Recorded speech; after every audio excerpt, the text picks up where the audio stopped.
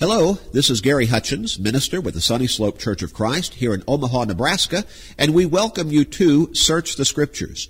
We appreciate you tuning in to Search the Scriptures. We hope that you are doing so every day at this time. And we hope that you are being motivated, at least greatly, because you are realizing that you're actually learning the Bible on this radio program. We strive to do exactly as the name Search the Scriptures suggests. We get into God's Word, we dig beneath the surface, look at it in depth and in detail, and yet we strive to explain it in a way that is easy to understand and that makes sense for your personal life. We want you to do more, though, than just listen to a radio program. We'd love to send you a free Bible study through the regular mail. We send it all over this area and across the country, literally. And when we say free, we mean exactly that. We'll even pay the postage both ways. Why don't you have a pencil or a pen and a piece of paper ready? We'll give you all of the information how you can receive that free Bible study at the end of the program today. We'd also love to have you come and worship with us and study and grow spiritually with us in person at the Sunny Slope Church of Christ. If you want to find a church that teaches the Bible, we want to encourage you to come and worship and study with us. Now, you're not going to find a band. You're not going to find a theatrical production. You're going to find a church that simply strives to be that church that we all read about in the Bible. Nothing more, nothing less. So have that pencil or pen and piece of paper ready. We'll give you the times of our services and the address of our church building at the end of the program today. We hope to see you soon. It is good to be here today with Dennis Stackhouse. Well, thank you, Gary. It's wonderful to be with you and with our listening audience once again today. Really looking forward to spending some time in God's Word together. Amen to that, brother.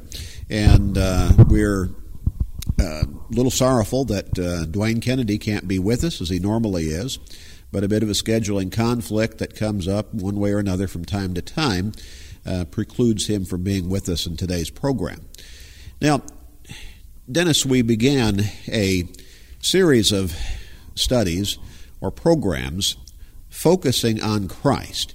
We made the point that this time of right around this time, there's a lot of people thinking about their spiritual lives, and particularly thinking about their relationship with God, their Father, and Jesus Christ, their Savior. That's right, Gary, and I think for all of us, there are probably times and occasions in our lives when we're more aware of our spiritual state than others for whatever reason it might be.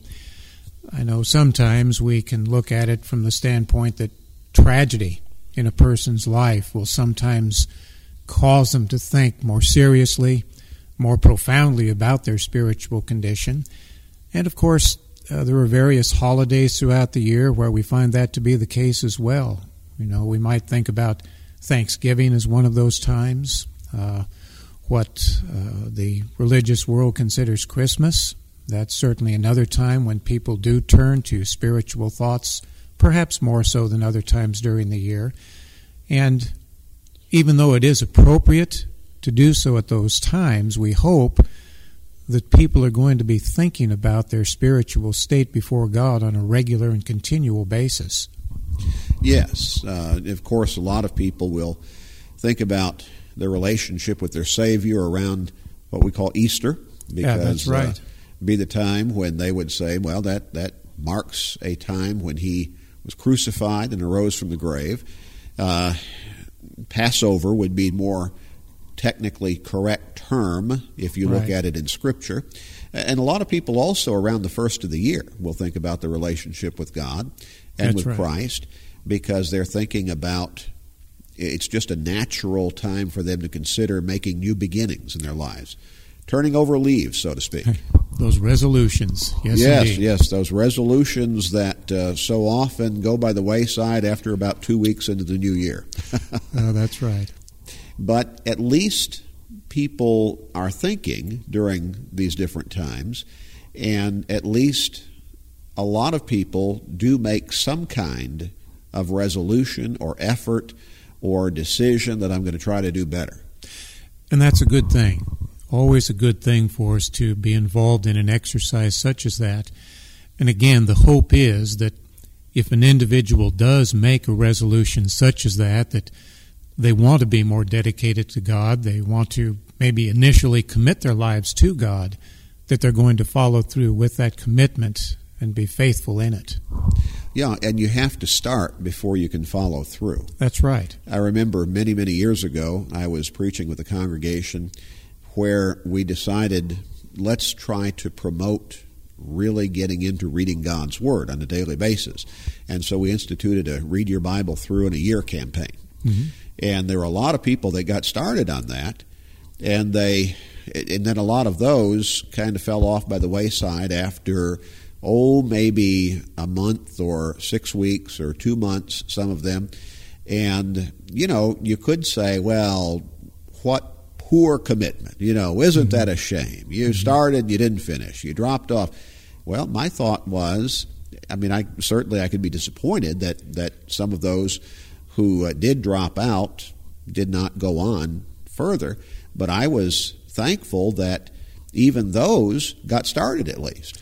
That's right. At least they made an effort to do it. They read a whole lot more Bible, a whole lot more Scripture that year, probably than they would have if they had not at least gotten started in that campaign. That's probably right. So sometimes when people start thinking about God and think about their spiritual lives, they may not completely pull the trigger, all the way, so to speak, of making that ultimate and complete change, but at least they are making a movement in that direction, at least for a time.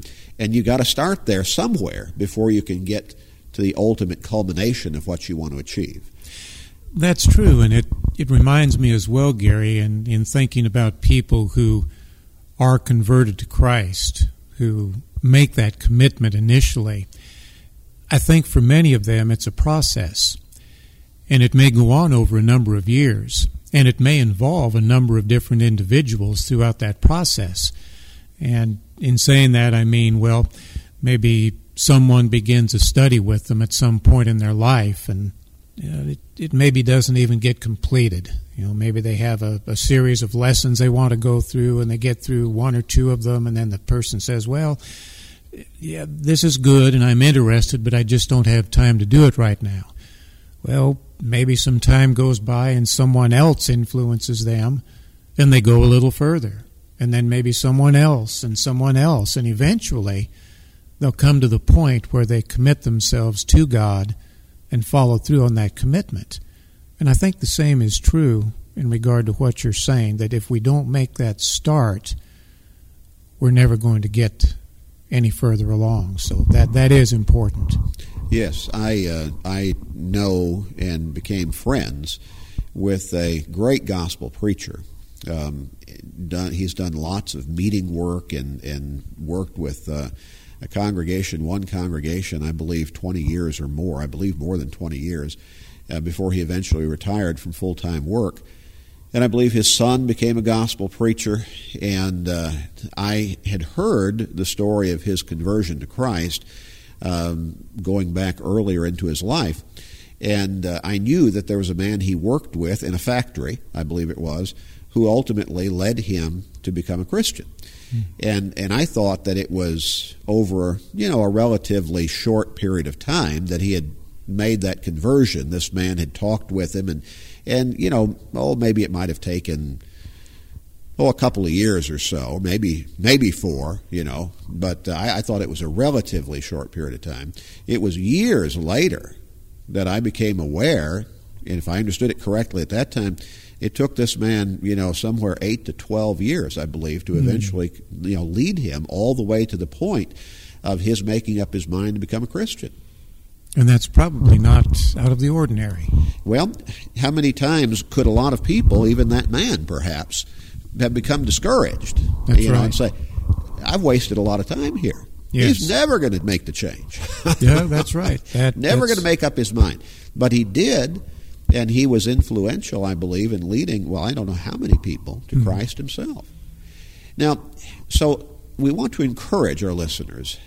If you're in a position in your life right now, and I believe this happens on an individual basis for different people at different times, where you're starting to think about your spiritual condition and your relationship with your God and your Savior, keep moving in that direction. Yes. Keep thinking. Keep listening to this radio program. Keep studying with us. Mm-hmm. And read the Bible on your own. That's right. There's nothing more important for any one of us as human beings, than getting ourselves in a saved relationship with God and someday being with Him in heaven. The greatest question, the most profound question that any man or woman can ask, or boy or girl for that matter, is, what must I do to be saved? That's right. Now, Dennis, we began looking at the study about our Savior, our Lord, Jesus Christ, and we noted that just about as basic as is faith in God is faith in Christ. And there would be some, in fact, there would be a great many of people who would say, well, I believe in God, but I don't believe in Christ as the Savior. Right.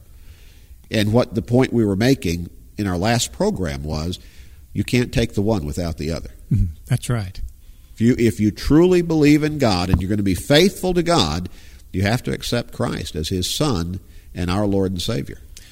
That's right, Gary, and we made the point in the lesson yesterday. There is no separation there. Jesus is God. Even though that's difficult to comprehend from our human finite point of view, the three in one, speaking of God the Father, God the Son, and God the Holy Spirit, are one, even though they have perhaps three different functions, three different personalities. They're still one. Absolutely. We noted that in Genesis chapter 1, the Spirit of God was moving across the face of the deep. Right.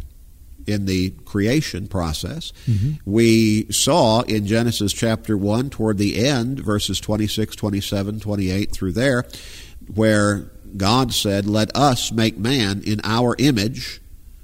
So that He's talking to somebody in using that conversation to refer to us and our. Plural pronouns. That's correct.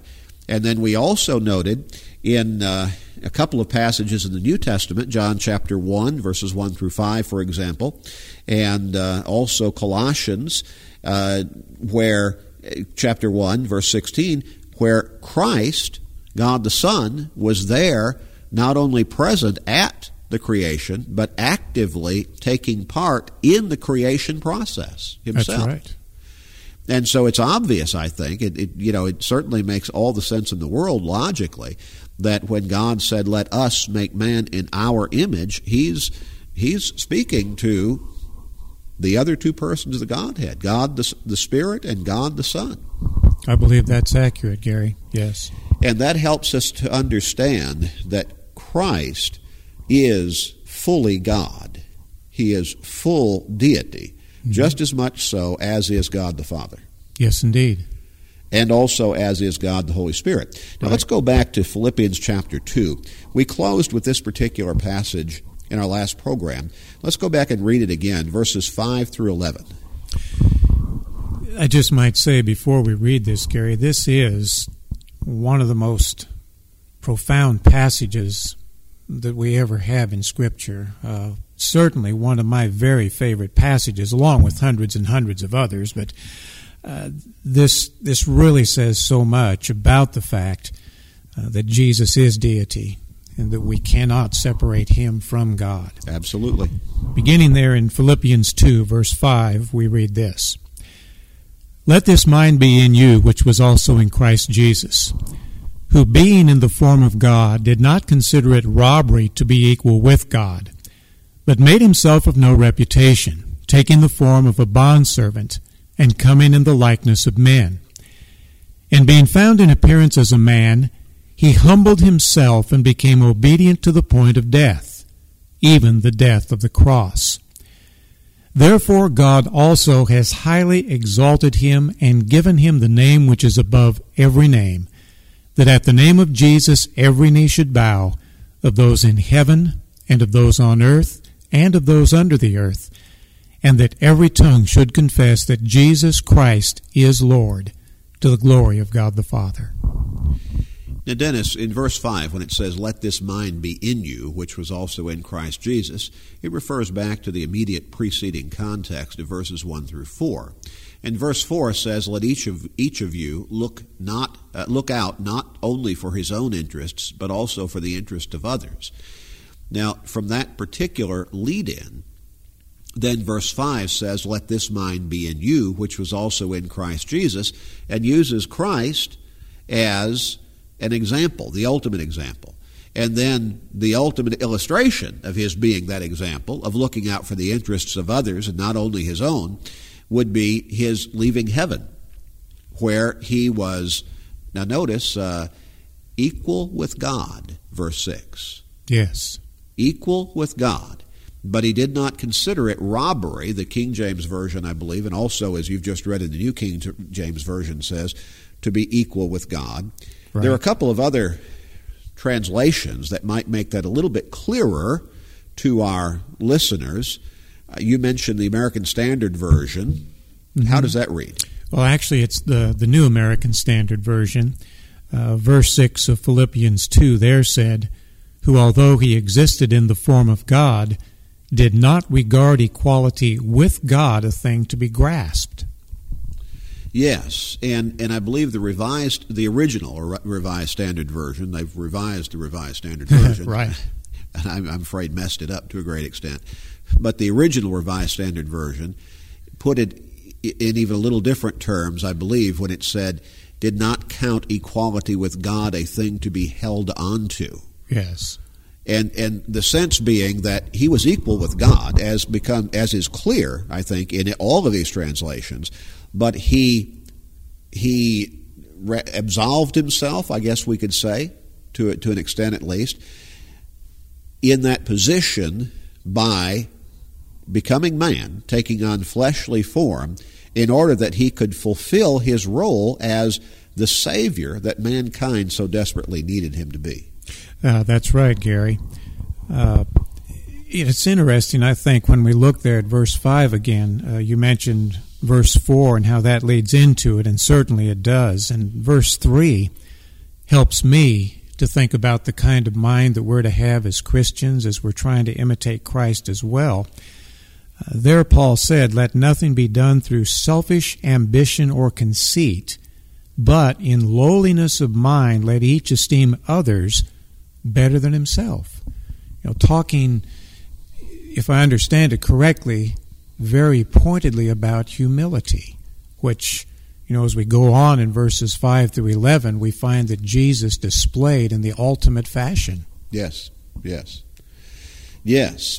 Now, this is just a great text, as you said, and we could spend a great deal of time studying in this text and taking off from it.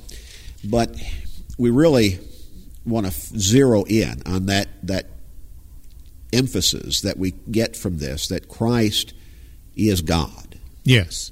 Now, again, as you say, that's difficult for us to really get our minds around fully, I think, a lot of times, because we're talking about God the Father, God the Son, God the Holy Spirit, and all of them being one. Yes. And yet there are these three personalities. And so I suspect when we get to heaven, if we are faithful and we are going to spend eternity there, we'll look upon them and say, of course, it makes all the sense in the world now. Why couldn't I have understood this better? But we're finite beings here in this world, and it's difficult a lot of times for us to fully comprehend all of these depths of meaning that are there in the Scriptures a lot of times. That's right. But Christ is God. We need to understand that, and we need to respect Him as God. He wasn't just, as some religions would have us believe, He wasn't just a really good man. Or even just a prophet. Mm-hmm. He is God the Son. When He was here in this world, He was God on earth. Yes. At the same time, fully human, as we read in Hebrews chapter 2 and also chapter 4. Mm-hmm. but also fully divine. Yes, and that too is hard for us to grasp and understand. Absolutely, absolutely. Now, let's move to Colossians chapter 1, and let's look at verse 17. Okay. And he is before all things, and in him all things consist. He is before all things. Now, there is the eternal nature of Christ. Yes. Before all things. He was already there. Just as God, the Father, is before all things. Mm-hmm. Eternal in nature. He was already there. Mm-hmm. Now, Christ refers to himself by identical, eternal frames of reference as are used to refer to God the Father. Let's note some of these. Let's turn to Revelation 1. And how about reading verse 8 there? Yes, there we're told, I am the Alpha and the Omega, the beginning and the end, says the Lord, who is, and who was, and who is to come, the Almighty. Now what about verse 17? Verse 17 reads, And when I saw him, I fell at his feet as dead. But he laid his right hand on me, saying to me, Do not be afraid. I am the first and the last. The Alpha and the Omega, the first and last characters in the Greek alphabet, indicating again the beginning and the ending, and the first and the last. Now what about chapter 22 and verse 13 of the Revelation? Right, where we have a similar statement.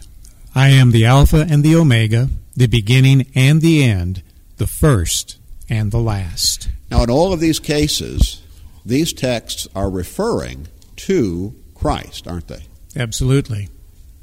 They're referring to Jesus Christ. And all of these identities or statements of identity are made about him. Now, we have some other passages that refer to God in virtually identical frames. What about Revelation 4 and verse 8? Okay, let me get turned over there. I'm sorry. That's all right. Chapter 4, verse 8. The four living creatures, each having 6 wings, were full of eyes around and within, and they do not rest day or night, saying, Holy, holy, holy, Lord God Almighty, who was and is to come. Now that's descriptive language saying essentially the same thing as what we read of Jesus Christ in the first chapter, twice, once identifying him as the Alpha and the Omega, the beginning and the end, and the other time as the first and the last. Right. Okay? And so, again, virtually the same kinds of references. What about chapter 11 and verses 16 and 17? And the 24 elders who sat before God on their thrones fell on their faces and worshiped God, saying, We give you thanks, O Lord God Almighty, the one who is and who was and who is to come, because you have taken your great power and reigned. In both of these cases, and it's interesting that these are in the same book, the Revelation, as were these other references that we read referring to Christ. These are referring to God the Father, aren't they? Yes, they are. That's right. And again, virtually identical frames of reference. What about one more? Isaiah 41 and verse 4. Who has performed and done it, calling the generations from the beginning. I, the Lord, am the first, and with the last I am he. The first and the last. Isn't that just about exactly what we read about Christ back in Revelation chapter 1? Sounds like the same thing to me. And this time it's talking about God again. Yes. So in both cases we find the same eternal frames of reference to both God the Father and God the Son. Yes, that's correct. Now, that might surprise some people, but I think, again, it simply points to the oneness, if you would, of God the Father and God the Son. You know, it's interesting, too, Gary. It just came to mind the occasion when Jesus presented himself to Thomas following his resurrection. That's correct. In the book of John, John's gospel account, we know that Thomas doubted when the other apostles had told him they'd seen Jesus. They had seen him alive. And he said, well, I'm not going to believe that unless I can actually see those holes in his hands and see that mark the spear made in his side. I'm just not going to believe it. Well, eventually we know that Jesus did appear to Thomas and in fact told him, Thomas, paraphrasing just a bit, you come over here and you put your finger in this hole in my hand and look at this mark the spear made in my side. And then Thomas confessed and said, my Lord and my God. My Lord and my God. Yes. Exactly. And Jesus didn't correct him. That's correct. Because he is exactly that personality. He is for a fact. Fully God, full deity. We need to understand Jesus as such.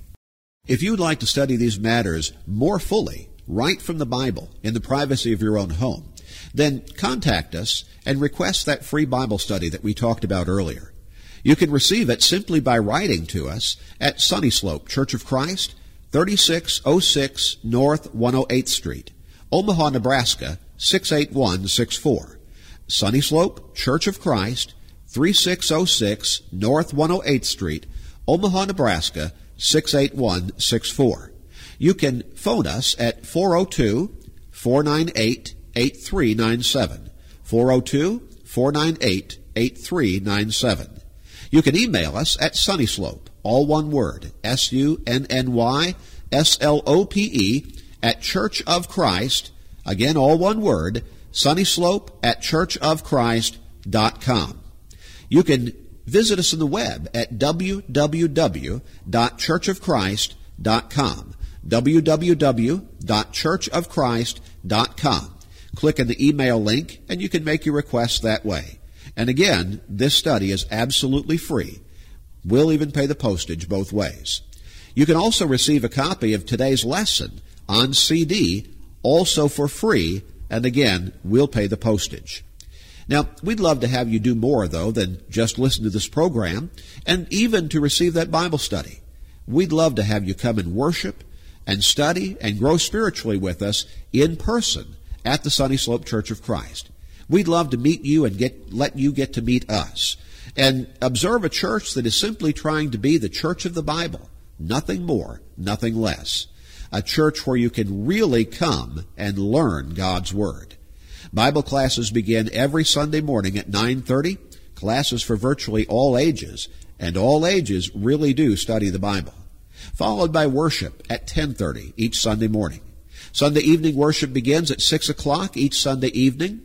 And right in the middle of the week, a good time to stop and get your spiritual batteries recharged in the midst of all the busyness of what we do every week, midweek Bible classes every Wednesday evening at 7 o'clock. You're always welcome to any and all of our regular services. We hope to see you soon. Until then, read your Bible, and may God guide you and bless you as you study His Word.